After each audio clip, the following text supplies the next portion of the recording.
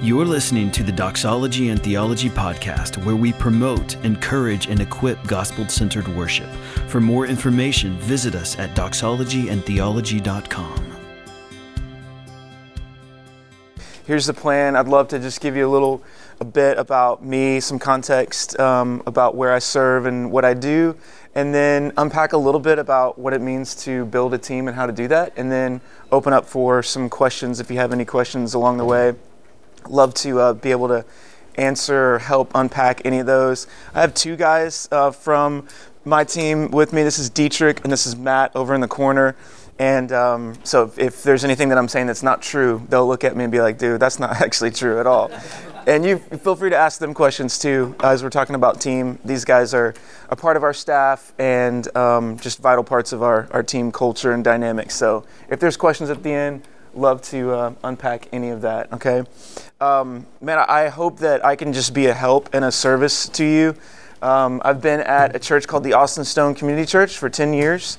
I'm the worship pastor there and oversee a team of artists that are not just musicians and worship leaders, but that includes storytellers and filmmakers, graphic designers, our communication team. And so we intentionally, like about 5 years ago, I guess, stopped calling just musicians worship leaders, but we called our whole creative tribe worship leaders because we wanted to see, we wanted for artists to see themselves, to view themselves rightly, and that was, hey, you're not just a photographer that's in the church, but you can use photography to help lead people towards worshiping Jesus. You're not just a filmmaker in the church, but you're called to provoke worship in people through your filmmaking. And we did that about 5 years ago, and it's been really, it's been incredible to see the level of buy-in kind of go up, but also the level of maturity and how artists are actually viewing their gifts rightly, that they're meant to serve the church and not to serve themselves. And so that's been really cool. So when I talk about our worship team, really what I'm talking about is that whole creative team, that army of artists that are at all of our church campuses. So I've been there for 10 years. We have 5 campuses across the city, and Austin, Texas is an incredible town. Anybody ever been to Austin, Texas? Okay, Austin's a great place. It's full of life, full of art, full of great culture, full of amazing people, a lot of young people that have moved from California and moved from East Coast. So it's kind of become different than what it was when I moved there 10 years ago. It was just like a Texas town, and now it's become this melting pot for a lot of different types of cultures and a lot of different types of thinking. And so it's a place that I love. It's a perfect place to do church, to really plant roots and see people discover Jesus and then use what they're called to do and what they're created to do to magnify him for the rest of their life. That's really our aim and our mission as a church. And so I really love the job that I have, and I love the people that I get to pour into. And so I hope wherever you're at, these things can be helpful. I tried to just write down some things that aren't exclusive to Austin or our culture. They're not exclusive to a certain size church or a type of church, but I think these are kind of critical things in any church, in any team of building a team of creative people that are thriving, okay? So let me just start with this. My greatest aim as a worship pastor in the church is different than I thought it was when I started out being a worship pastor in the local church. I've been doing ministry since I graduated from college, and that was in 2003. I went to Houston Baptist University and got married there in college. My wife and I both had a love for people, a love for Jesus, a love for the local church, and so we were kind of open to anything. And I thought, stepping into that my greatest role as a worship pastor was just to create a worship team and a worship ministry and a worship culture that was awesome. I thought that's kind of what the role was. Not to care about theology, not to care about practice, not to care about structure, not to care about caring for people, but just an awesome worship ministry, right? That's what a lot of us kind of tend to start out with or tend to kind of bend towards. But what I've kind of discovered, man, is that my greatest aim as a worship pastor is not to have the most creative people I can possibly find. It's not to have the most skilled people I could possibly find. It's not to have the best songs in the world. It's not to be the slickest or the most famous worship ministry. And it's not to build a great worship team. My greatest aim as a worship pastor in the local church is to build a worshiping team. And there's a big difference between worship teams and worshiping teams. You can have a great worship team with that label on it, right? With good identity and good branding and a good reputation maybe in your city, and lack having a worshiping team. I think that is what is kind of a missing piece in our local churches, is to have a team of people that have a broad kind of range of skills and talents and preferences and opinions, but they're coming together and they're worshiping Jesus together. If you could somehow lead and foster an environment where your team is actually worshiping Jesus off of stage, away from the Sunday gathering, and they're truly worshipers, I think that's one of the first steps at actually having what in the eyes of the Lord would be an effective, a powerful, a right worship team, a worshiping team. So all of what's coming out of this is this aim to truly invest in people and to build a culture where the ones that are on that primary team of being worship leaders and creatives and artists are first worshipers. Like, they have a deep, abiding love for Jesus. They're being pushed towards the gospel. They want to use their skills not for themselves, but for the flourishment of the church and for the good of the city. Okay, that's the greatest aim. I do want a healthy worship culture. And I think that's probably why you guys are all at conferences like these, is because you do want to push the edge and you want to become better at what you do, and your teams to reflect that too. And so let's talk for just a second about culture. Like, what is culture? This is kind of a buzzword that we throw out a lot. We want to have good culture in our family. We want to have good culture in our church and in our teams. But what in the world is this mysterious, blurry thing called culture? Okay, most of us, myself included, have kind of fallen into this trap of thinking that culture is about what you see, or about what you touch, or about what you experience. So you go into the Apple store and your first kind of inclination is, wow, this company has great culture, because what I see with my eyes and what I can touch with my hands, these devices that they made, not this, they didn't make this, that is great culture, right? They're all wearing the same shirt, they're all treating me the same, there's great customer experience, all the products look and feel and work together in a harmonious way, so they have good culture. Or maybe you go into a coffee shop and you're like, man, this is a great coffee shop. It has good culture because the vibe of the room, or maybe you like the branding on the cup. You like the way that they present themselves to the city or to the neighborhood, and we'd be tempted to say that is great culture. That coffee shop, that business has great culture. But none of those things that I just mentioned are true of culture. Those are just graphic design, those are branding, those are creation of environments, those are slick and right ways of structuring employees so they treat you the same way that they treat the other person, but that's not culture. Culture, at the end of the day, here's the definition of culture. Culture is how human beings interact with each other. Culture is how human beings interact with each other. And so if you and I are culture shapers and culture makers at our church, which we all are, then what we have to focus on first is, how do the human beings on our team interact with each other? Before branding, before coming up with a cool name for your team, before getting great shirts and swag and having something printed and something to display to your people, before even casting a vision, it starts with, how do human beings on this team interact with each other? Is there a commonality in love and respect for each other? Is there a devotion to this church? Is there a pastoral kind of relationship and communication that's given? Culture is all about how human beings interact with each other. The other thing I want you to know too is that you are a culture maker. It's tempting for some of us to go, man, culture making is not really my thing. That's kind of her deal, because she has gravitas when she walks in a room. People want to follow her. That's his deal. I'm not really a culture maker. Every person on the planet, every single one, is a culture maker. You are making culture around you every single day, whether you realize it or not.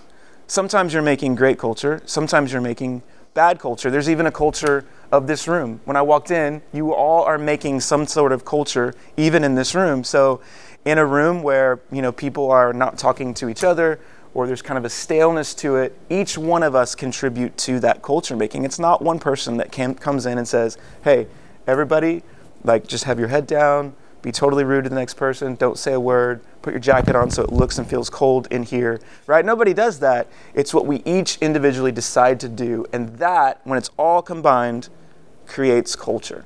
So every single person in the world is a culture maker. And to put that a little bit more in your plate and my plate, every single person on our team is a culture maker. So for us to be the leaders of culture means we have to lead out in how we're going to expect human beings to interact with each other, okay? That's kind of the preface for how to build a great team, understanding culture and understanding our role.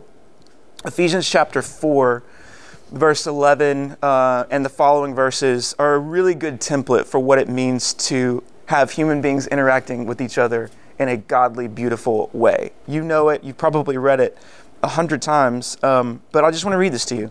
And think through the lens of these are people who are creating Christian, healthy, godly, communal culture, okay? It says this, this is God gave the apostles, the prophets, the evangelists, the shepherds, and the teachers to equip the saints for the work of ministry, for building up the body of Christ, until we all attain to the unity of the faith and of the knowledge of the Son of God, to mature manhood, to the measure of the stature of the fullness of Christ, so that we may no longer be children, tossed to and fro by the waves, and carried about by every wind of doctrine, by human cunning, by craftiness and deceitful schemes.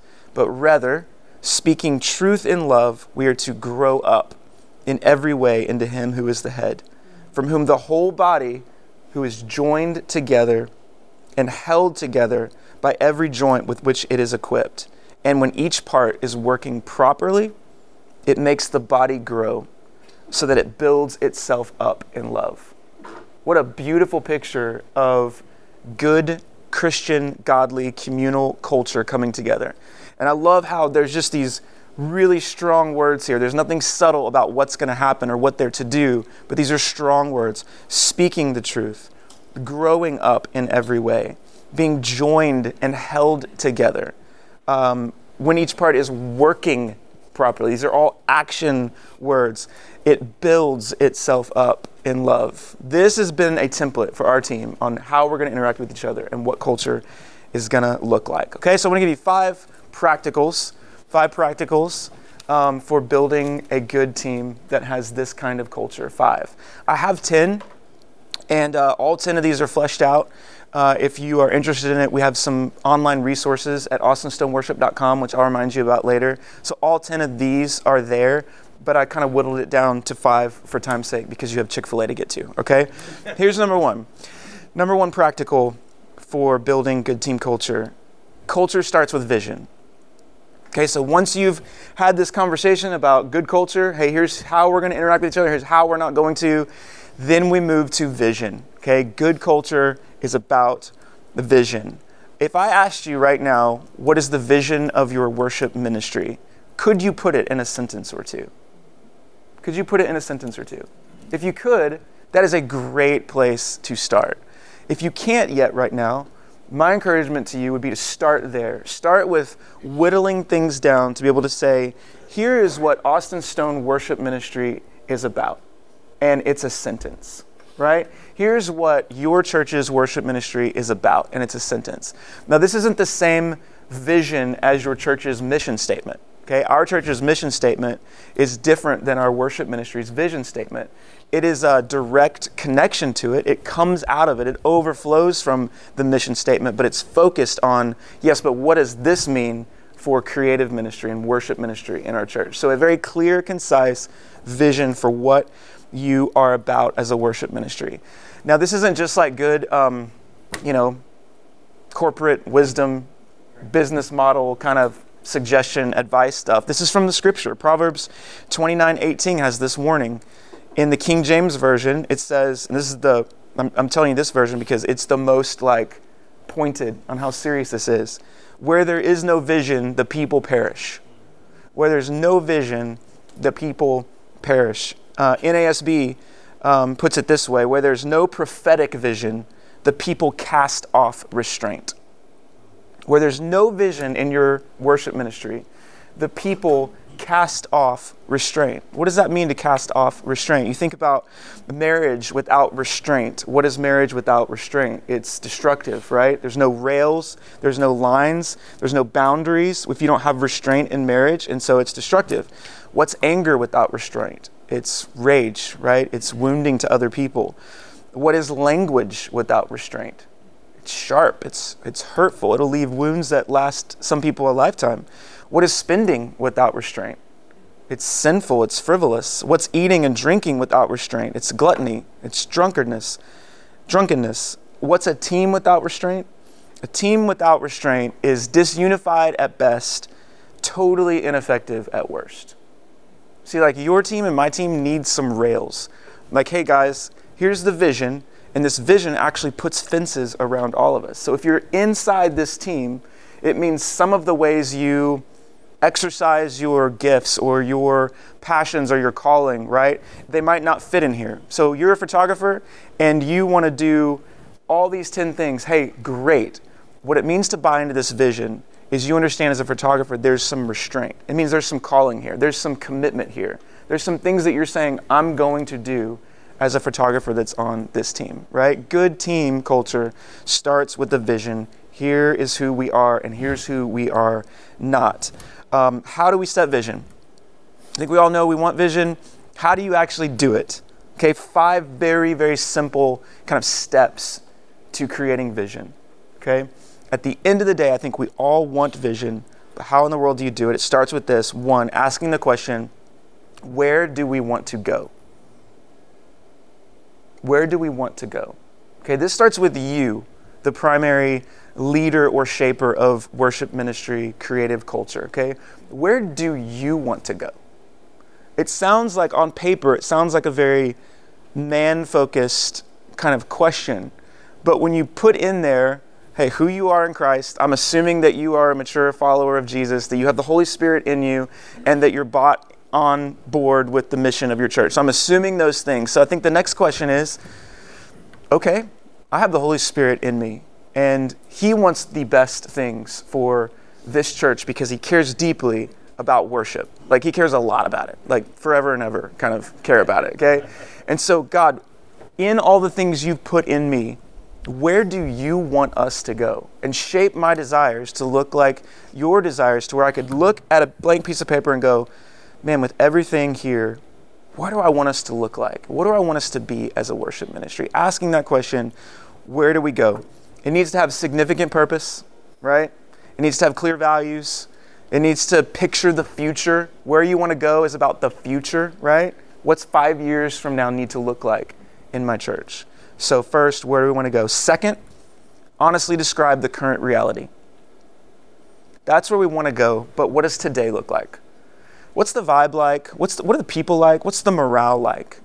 What's the number of people that are a part of the team right now? Is it small? Is it too big? What's the current reality? Okay, is the second question. Number 3, what are the actions to move forward? It sounds so simple, but we rarely do it, right, when we're thinking about vision. What are the steps to move forward? So if this is our current reality and we don't like it, it's not right and good yet, but we know where we want to go 5 years from now, what are the steps to get us there? What's the gap between vision and current reality? And how do you close that gap? Number 4, a plan for involvement and communication. So you know the steps. Now what is your plan to actually get people involved, to communicate that vision to them? There needs to be a very clear plan for that. Honestly, number 4 and number 5 is usually where all of us kind of fall off of the rails here.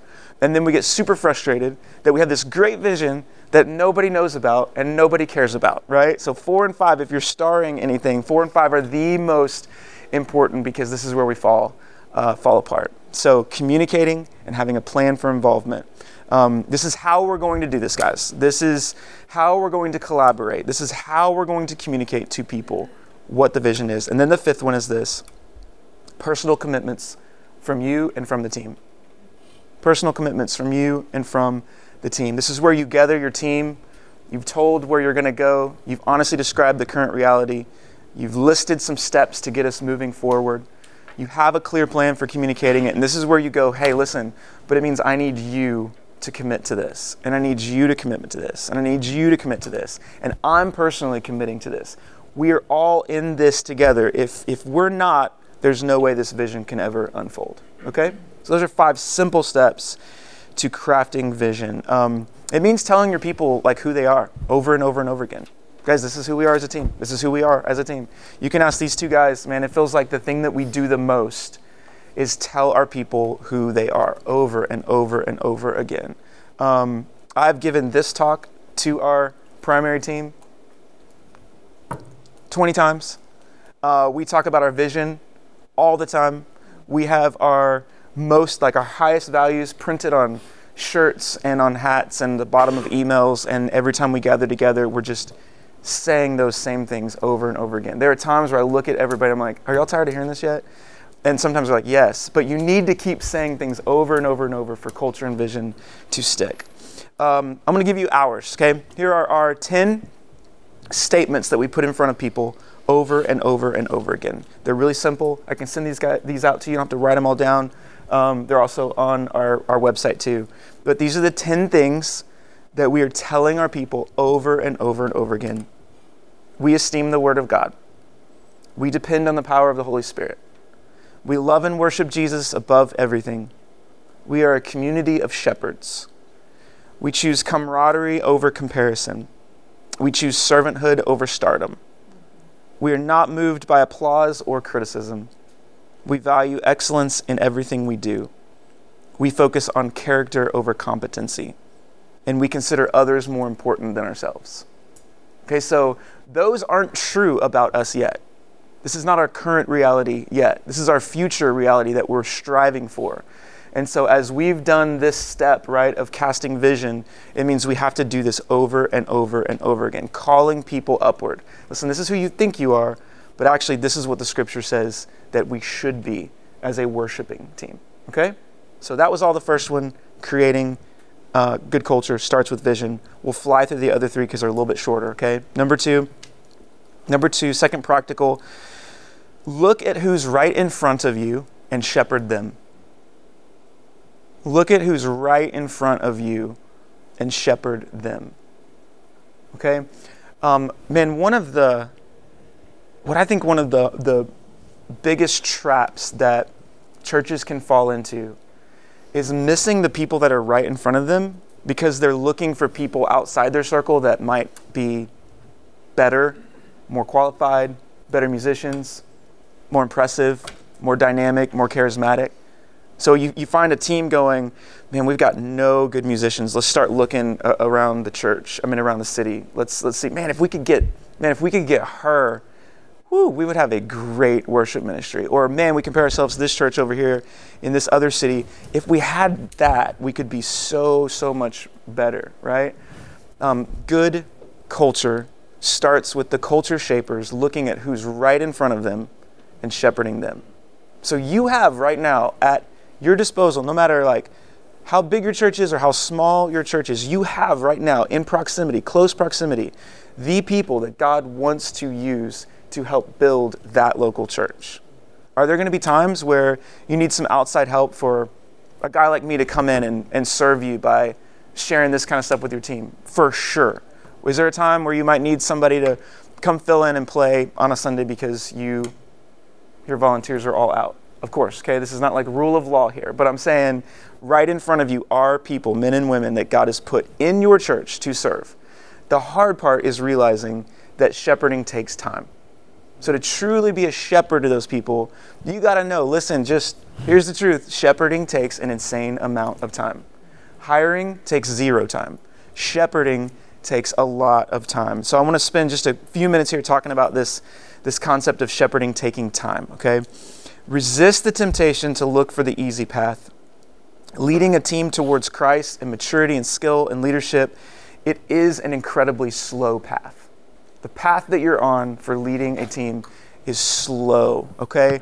I don't know if this will encourage you or discourage you, but I've been at my church for 10 years now, okay? A decade. And there's some of you that have been at your church longer than that. But in 10 years, when I think about the future reality, right, of where I want us to go and be, I feel like we're only like just a couple steps forward after 10 years, right? There's so much more to do. There's so much more that God wants to do in our city and in our church. I have to keep reminding myself, man, this is a long, long race here.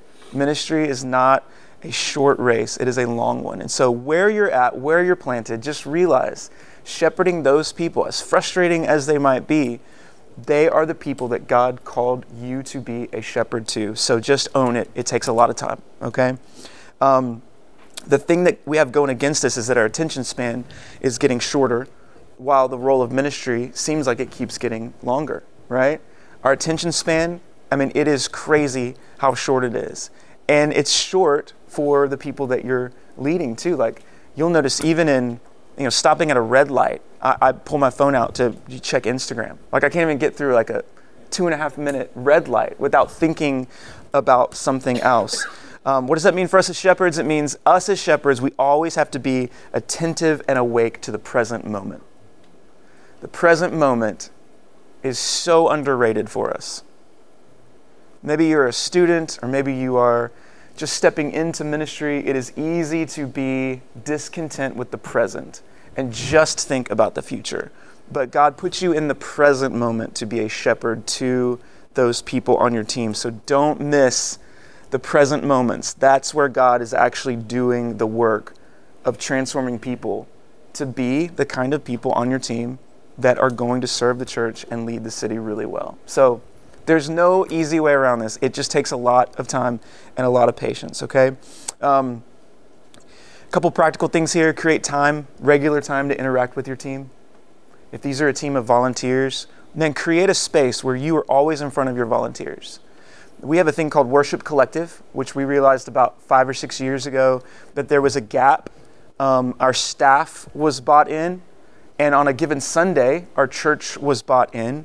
But the gap was our volunteers, the ones that were busting their tails every Sunday, showing up an hour before and leaving an hour later. There was a gap in them understanding vision of who we are and what we're about. And so we created a monthly gathering for our volunteers called Worship Collective.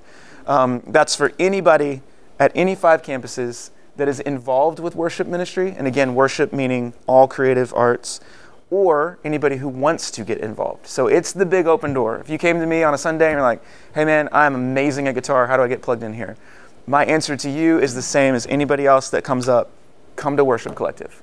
It's the place to get plugged in and to discover what the mission and vision is of this worship ministry, okay? So create some space like that to interact with people. There should be a calendar date, not just flippant, but a calendar date of when you are doing these things, when you're casting vision to your people, when you're shepherding, when you're inviting them into fully understanding what it means to be a worshiping team, okay? We'll go to the third one, third practical. Third practical for building a team, a worshiping team. Listen more than you speak. Listen more than you speak. This is counterintuitive for leaders, okay? We've been kind of trained as leaders to be the most dynamic, to be the loudest, to be the strongest, to be the one that's always casting vision, the one that's always speaking and proclaiming, right? But good leaders listen way more than they speak. There's no way for you to truly know how to lead your people if you're not listening to what's actually going on in their life. Like, you can cast all the vision in the world, but if you don't know that this person on your team is actually going through the hardest season of their entire life, no amount of good vision will supersede good pastoring, ever. And so listen more than you speak. The best leaders in my life are the ones that cast vision, right? But then have an ear that listens to me and listens to what's going on in my world and my life, that's asking some of those questions. They're not going to be my accountability partner every time, right? But they're listening, they're leaning in. Those are the best leaders. A practical way to do that, because this is hard, right? You're busy. Your people are busy. It's just really hard to lean in all the time. A practical way is We have a rhythm of sending out emails or surveys to people on our team to ask them really hard questions. At first, I think this was kind of weird because they're like, why are you sending me an email? Why are you sending me a Wufoo form or a Google Doc asking me questions? But now the culture's kind of been set where, hey, the reason we're doing this is because we care so deeply about what's going on and what your perspective is on this worship team. So here's a couple questions that I ask all the time. 3 questions. How can I pastor you better? How have I failed you recently? And what are you dreaming up next? 3 questions, okay? Again, these aren't questions about like the details of their life. These aren't questions about the details of our ministry. These are very broad questions to go, hey, at first, I want to know how I can better lead you. I truly want to know how I've failed you. And I truly want to know what God is birthing in you, what he's building in you to dream up for the city and the church and the world, right? And you would be shocked at how honest people are when they're given the space to answer some of these questions. Here's a few answers I've gotten. I said, how can I pastor you better? One person answered, I need you to lead me well, but also turn that switch off and just be my friend. I needed to hear that, right? Another person, same question. I need to hear more stories about what God is doing in our church, not just stories about what God is doing in our ministry. That was good, right? That's like a teachable moment for me to go, okay, the kind of stories that I want to tell our worship ministry don't always need to revolve around worship ministry or creative people, but hey, here's what God is doing in Thailand right now through a family in our church. That inspires, that provokes, right? A true joy for doing ministry. If I wouldn't have asked that question though, I never would have known that that's what my people actually want. Harder question, right? How have I failed you lately? Here's an answer. I love you, but that's when you know like there's a good thing coming. I love you, but most of the time it feels like you're too busy just to hang or have lunch. So for me, I see the calendar and I think, man, there's so much going on. I can't do that right now. But from the perspective of a person that I'm shepherding, their perspective is that was a failure.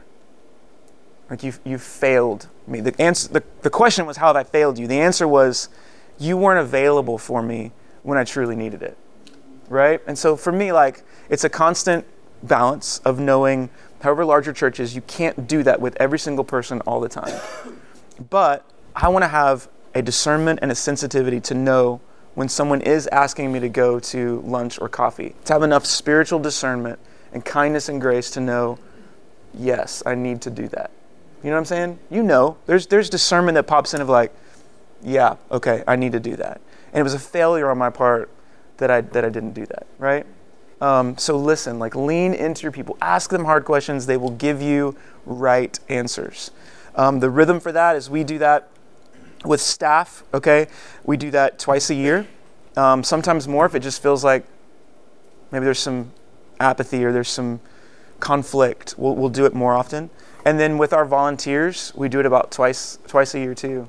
With band members, whoever's leading that band does that with them. So we've created this culture where feedback and question asking is wanted. It's expected, right? And it's super hard. The last one that I got, I asked every person on our staff, it was about 15 questions, and they were deeper dives. They were like, have you felt the ministry of prayer from me in the last 12 months? Yikes, right? Another question was, if you could look at my life over the last 12 months, what would you say my top 3 priorities were? And I looked at what they said, and I looked at what I thought my priorities were, and they didn't line up, right? They were separate. So it was really hard. And it caused some hard conversations after that where I had to be completely humble and say, man, I'm sorry that came across that way. And there were times where, you know, it's right for you to go, here's what actually happened. Here were the circumstances that caused that feeling or that reaction. But I'm sorry, because I want to be a really good pastor and shepherd to you. Shepherding takes time, a ton of time, and it means listening more than you speak, okay? We'll move on to the fourth one. Know what is most valuable to you and your team. know what is most valuable to you and your team. Okay? Listen, there's so many things in modern worship culture that are tempting to make the most valuable thing out of us. Like there's been seasons where I've had to unfollow all of my peers and my friends on Instagram that are worship leaders of worship ministries. Not because I don't like them, but because I found my heart valuing what they value more than what God told me to value for my church and for my people, which is a different context than that church that's on the other side of the planet doing different kinds of things with different kinds of people. So if we don't know what is most valuable to us, it is so tempting to just value what anybody says you should value. Like there are things that you're going to learn at this conference that are right, godly, and true, but they might not need to be the most valuable thing for the people that you're leading, in the city you're leading, in the context that you're at. You could go to another worship conference at the beginning of next semester, and there's going to be a whole other set of values that you have to filter through. Who are the people I'm leading? What is my unique calling? And what is the mission of my church? So there's going to be things that my church values that your church might not.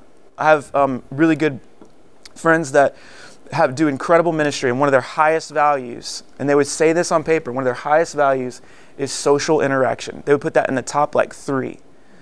And for them, that might be a really, really good value based on the city they live in, the mission of their church, and how they communicate with their people, right? So it'd be tempting sometimes for me to go, okay, well, that has to be our number one value now. Like we're going to switch everything and go to that as an example. But what is most valuable is always revolving around who are the people I'm called to lead? What is my calling as a worship pastor right now? And what is the mission of my church in the city that I live in? Okay, so know your values. Values are things that you never veer away from. Okay, so you don't value acoustic guitar-led songs. That's not a value. That's a preference. Okay, value never changes. So music styles are going to change. Rooms are going to change. Preferences are going to change, but what are the values of your ministry? Those should not change. Any fans of IKEA in the room? Come on, okay. Everybody's like, can I say that? It's yes. Here's the vision of IKEA. Okay, this is on their website. I'm not making this up. To create a better everyday life for people. When you think about it, it kind of makes sense, right? Like everything's cheap, it falls apart, but it's cheap. And it looks awesome. So their vision is create a better everyday life for the many people. It's so like Swiss, right? For the many people. Their mission is offer a wide range of well-designed functional home furnishings and products at prices so low that as many people as possible will be able to afford them. That's their mission. And then here's their values. And they put 4 down that are their highest values that will never change no matter what the bookshelf looks like or where they're located. Here it is. Simplicity, cost consciousness, togetherness, and accepting responsibility. Those things inherently have nothing to do with furniture or coffee cups. Nothing, right? It's all about the value of what they're going to build their team, their culture, their business, their organization, right on. So put that in like godly, church, kingdom kind of minded things. What are the 4 or 5 things that are going to so profoundly affect the way your people interact with each other and what all of your music styles and liturgy styles and applications of practice and how you're going to reach the city, what do all of those filter through? What are the 4 or 5? Here's ours. We wrestled through this for about a year until we kind of landed on these 5 things. The Word of God. Duh, right? If that wasn't on there, you'd be like, hey man, forgot one. The Word of God. Excellence. Togetherness. Stole it from IKEA. Engagement. And development. So you should be able to see all 5 of those things inside of our creative ministry. A sense of togetherness. I need you, you need me. A sense of development. Hey, I'm not ever going to be satisfied with you being where you are at right now. We want people to keep growing. The Word of God being central in every song, every liturgy, every message. Excellence. We want you to be as excellent as humanly possible for you right now. And because development is on your side, you're going to become more and more excellent as you go. And then engagement. We want to engage with God. We want to engage with people. Okay? Those are ours. What are yours? You should have them. And if it takes you a year to wrestle through them, awesome. What are the core values, right, is another way of saying for your ministry. And then number five, and then we'll have some time for questions. Number 5, create a family culture that is irresistible.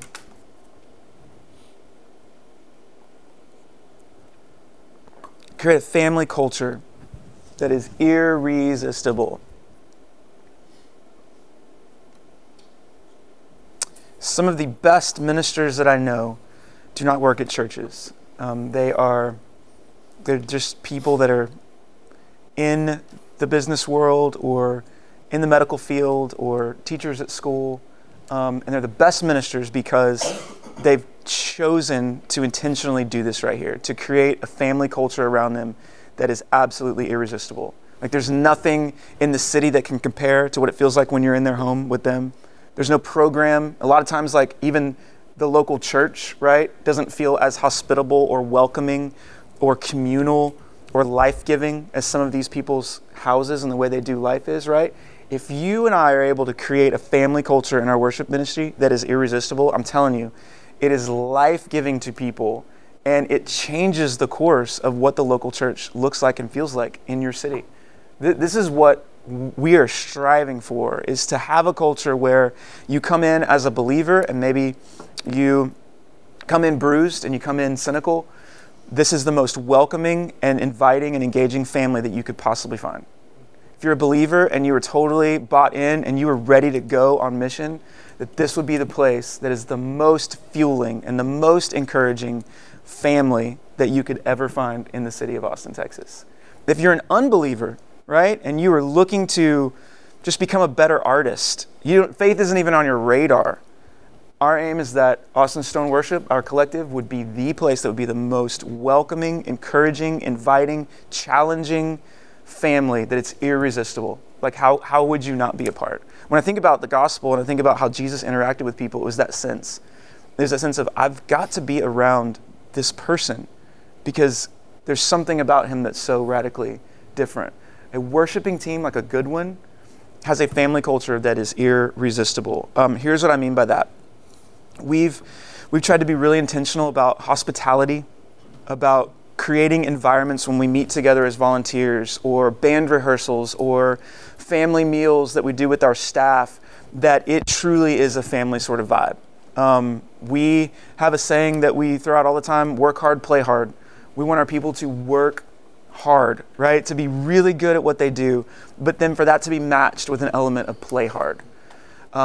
We do twice a year a thing called Family Day, and this is for all of our leaders and spouses and their kids and families, where we just like get together, usually at my house or somebody else's house in the backyard, and we have cornhole, then we have food. Sometimes we'll pay for the food if we have that in our budget. Other times it's like, hey, bring a crock pot of chili. We'll have a chili contest, and we'll just hang, like just 2 or 3 hours of just hanging out like a good family does. That is a rhythm of our ministry. Family Day happens all the time.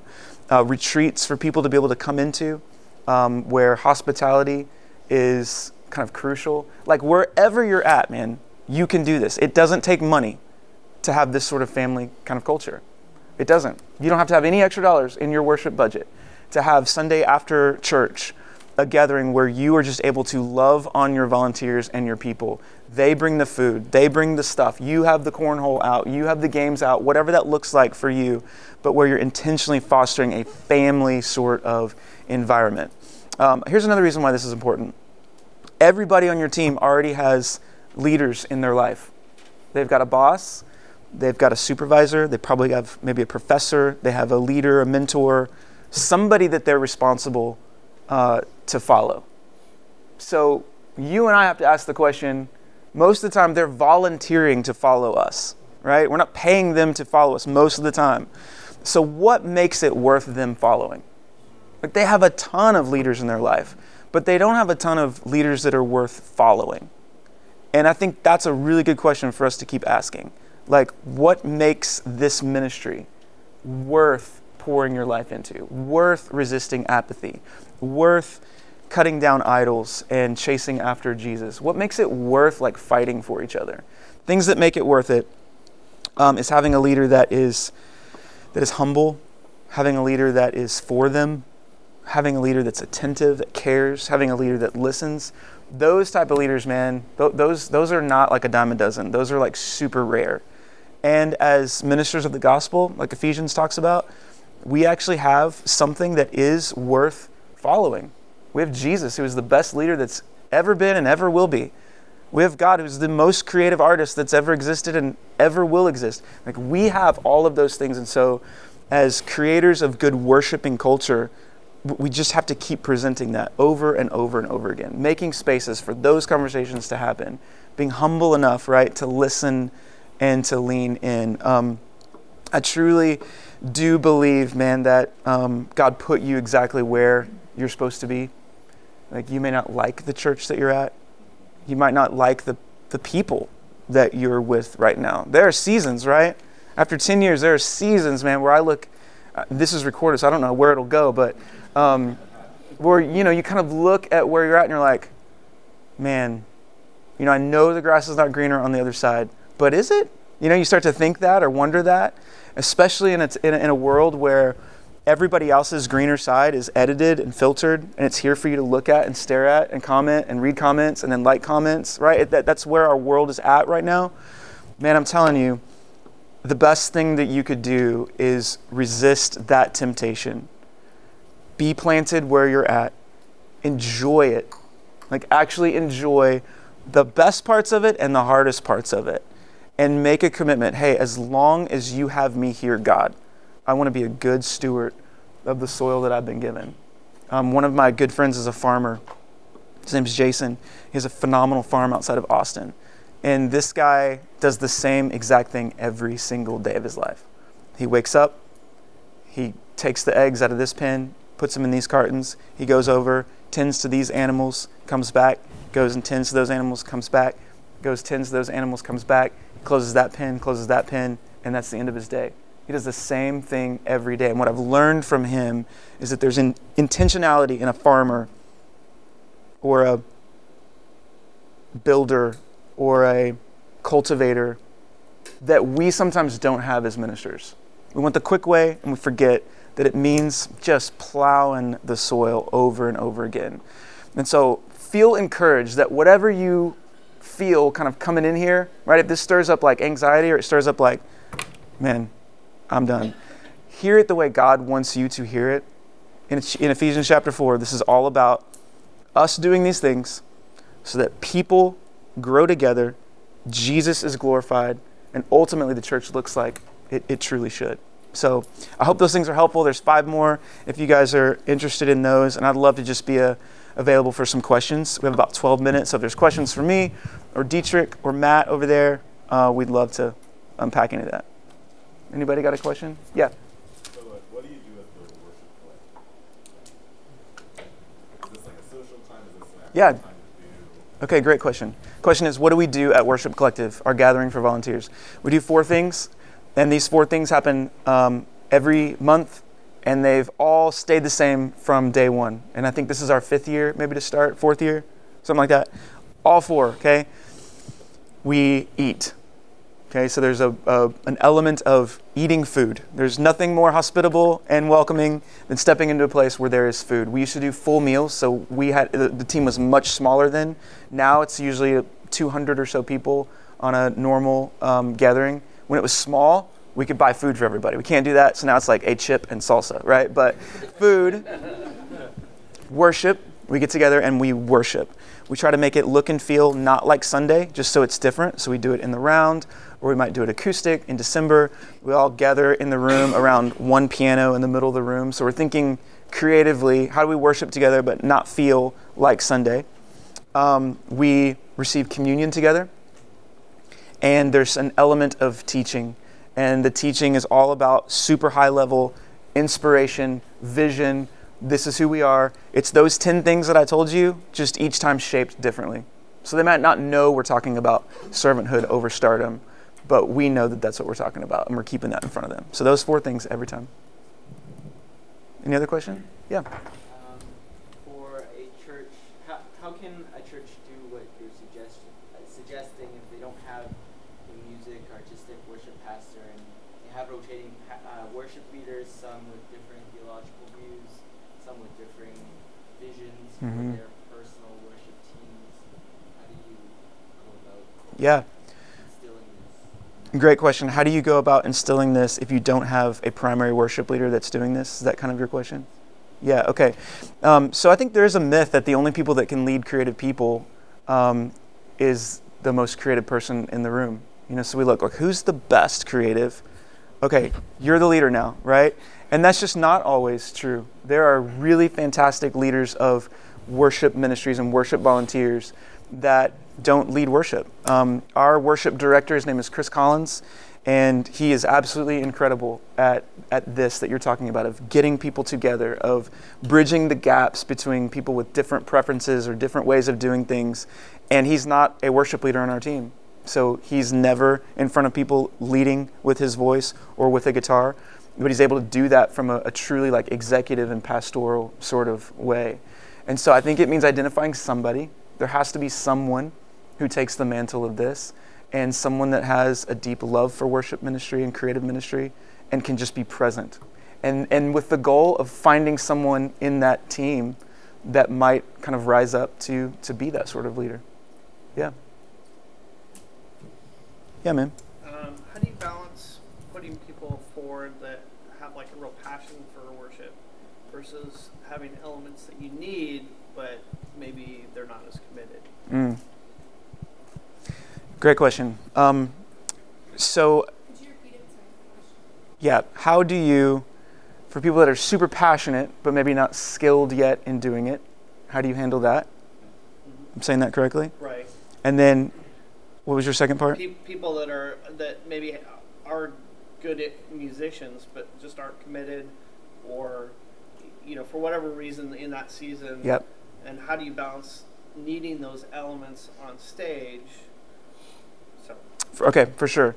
I think that a critical piece to that is to have a very clear process for people to be involved in your worship ministry.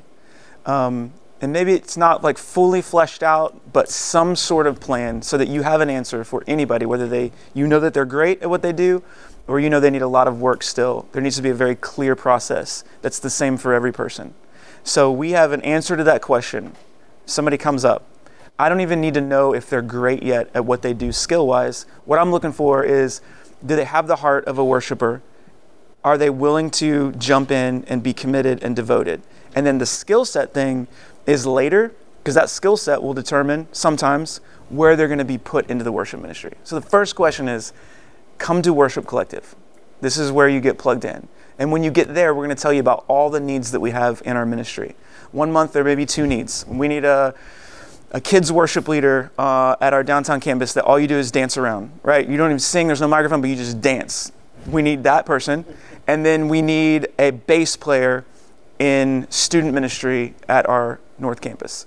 So we've set that question. Here's the process. The way you get involved is you come to Worship Collective, you hear the needs, and then you respond to them. If you are the greatest bass player in the world, but you're unwilling to play bass for student ministry at a campus, then what I know from that is you're not ready to be a part of our worship ministry, right? But if you are the greatest bass player on the entire planet, and the highest need that we have in our ministry is somebody to set up chairs downtown at 5:45 in the morning, and you do that, I'm like, yes, you need to rise in your leadership in our ministry, because you've proven that you are a servant and you're a worshiper first. And so that over time has just kind of created some ripple effects where for years and years of saying that, some people stick, some people don't. They end up going somewhere else where they can play bass. But it's created this team that is more servant kind of focused than pursuing the elevated thing. We tell a statement that we have that we keep in front of our people is, the church does not exist to serve your gifts, but your gifts exist to serve the church. And so are you willing for 6 months to wrap cables at the end of service? That's what we really need. We don't need any more guitar players. Is that helpful? Answer your question? Yeah. You talked about trying to train people to be worshiping teams. How much, maybe you can put a percentage to it, how much of that is like evoking a worshipful response to them by inspiring them, and how much of it is like training and like letting them behind the curtain, so to speak, into maybe the philosophy or the theology that goes behind what you're trying to do? Yeah, great question. How much of that is evoking versus training in creating a worshiping team that's vibrant? I don't know about percentage, man. I think most of what we do, because artists are so experiential, is we try to like marry those things really well. So the person that's driven by experience needs to have opportunities where that experience is provoking them forward, but balanced with the why and the theology behind it. And then the people that are driven, highly like theologically driven, fact driven, truth driven, but maybe don't have the experience. So they're the people that have all the head knowledge, but in worship they look like they would rather be asleep, is again, they need the balance of somebody to provoke, hey, here's a posture of worship. Here's what it looks like to be vibrant, So it's a balance. I don't know the exact like percentage, how we view it, but it's like we want to meet both of those types of people. So like in your worship collective, is it a balance there too? Like you're saying it depends on the person, and that's a great point. But like when you're talking to the whole team, could you put a number on that? I mean, I know it's hard. It's probably consistent. Sure. I think I could help by answering it this way. The worship, the singing part is 100% evoking. And we only have leaders doing that are really good at doing that. Because we want people to walk in and we want them to encounter God. Like we want the Holy Spirit to actually stir in them a deep love for the Word, for the church, for their mission. We want that to happen. So in that worship singing time, it's evoking. And then the teaching part is a bit more like, here's why. Like here's what it means to be a worshiper. Here's what it means to actually have your theology affect your lifestyle and what you do. We brought in a chef last month, and the whole thing was very like inspirational. It was me interviewing him and we would cook together.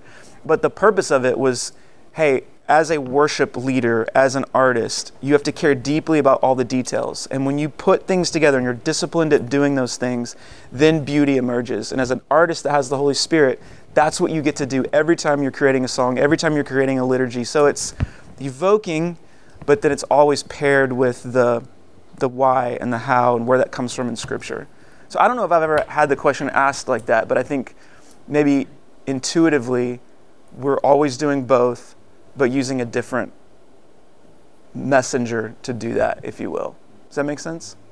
Did y'all answer that any differently? Okay. Anybody else have a question? Yeah. Can you talk to me a little bit about how the vision of the church informs the vision of the ministry and how that affects building a team? How does the vision of the church affect the vision of the worship ministry when you're building a team? I think that that is, the mission and the vision of your local church might look and on paper be different than the mission and vision that's written down for my church because it's contextual. But it is the same mission. We want to see disciples be made. We want to see the name of Jesus be elevated. We want to see mission happen. So it's contextualized to the city. And so all the worship ministry is doing is just contextualizing that to how does this actually filter into being a creative? So how does a creative fulfill the Great Commission? How does a creative care deeply about missions? Sometimes it means you need to be one of the couple of hundred that leave and go to another country. But maybe as a creative, it means you need to go tell some stories of what happened when this family left. So it's just contextualizing it to creative people specifically. Most creative people struggle with, and I'm saying this as one, connecting the dots with this is how I'm wired, and this is the vision or mission of something, but how do I fit into that? I mean, almost all the questions that we have from creative people is, what's my place? Like, how do I fit into this? Because I'm different. I see things differently. I'm wired differently. Help me understand what my place is. I think the mission, vision of the worship ministry helps them connect the dots between the overall mission of their local church. You know, like puts it in their lap. This is how. You have a question? I'll say again, I missed it. A team without restraint. Mm. Is that correct? Yeah, a team without restraint is, let me get it for you. A team without restraint is disunified at best, totally ineffective at worst. Yeah, you're welcome. I think we have time for one more. Quick question about the survey or engagement survey thing that you send out. Is it anonymous, or do you intentionally make it so people, who's responding to those questions? We've gone back and forth on that, and it depends on the level of their commitment to the team. So when we send it out to our 200 or so volunteers, it's anonymous. It's more of a checked box, 1 to 5. How do you feel? Room for some comments. But if it's like leaders on our team, so worship leaders, band members, staff members, it's not anonymous. Yeah. Guys, thank you so much for leaning in and listening. And if we can be a service to you, austinstoneworship.com. All of our email addresses are on there. This content is on there. We have some online development programs that teams can go through together. All that's under development. So I hope those can all be a resource to you guys. Yeah. Let me pray for you, and then you can scatter. God, thank you for the care and concern that you have for us as your sheep. I thank you, God, that you are attentive to us, that you care deeply about what our heart looks like and what affections are stirring in us. And you are always quick with grace and with truth to correct us. And so, God, I pray that if anything needs to be corrected in us as we lead our people, that you just do that.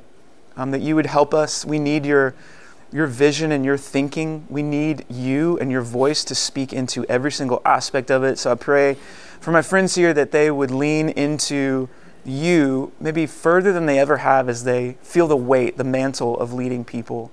And for every person that's in our worship ministry and is to be in our worship ministry, God, we pray for them. We ask that they would fall deeply in love with you and your word, that they would realize that they're put on this planet with a purpose, with a mission. We want to be good stewards, God, of shepherding them. And so we love you. We're grateful for you. It's in your name we pray. Amen.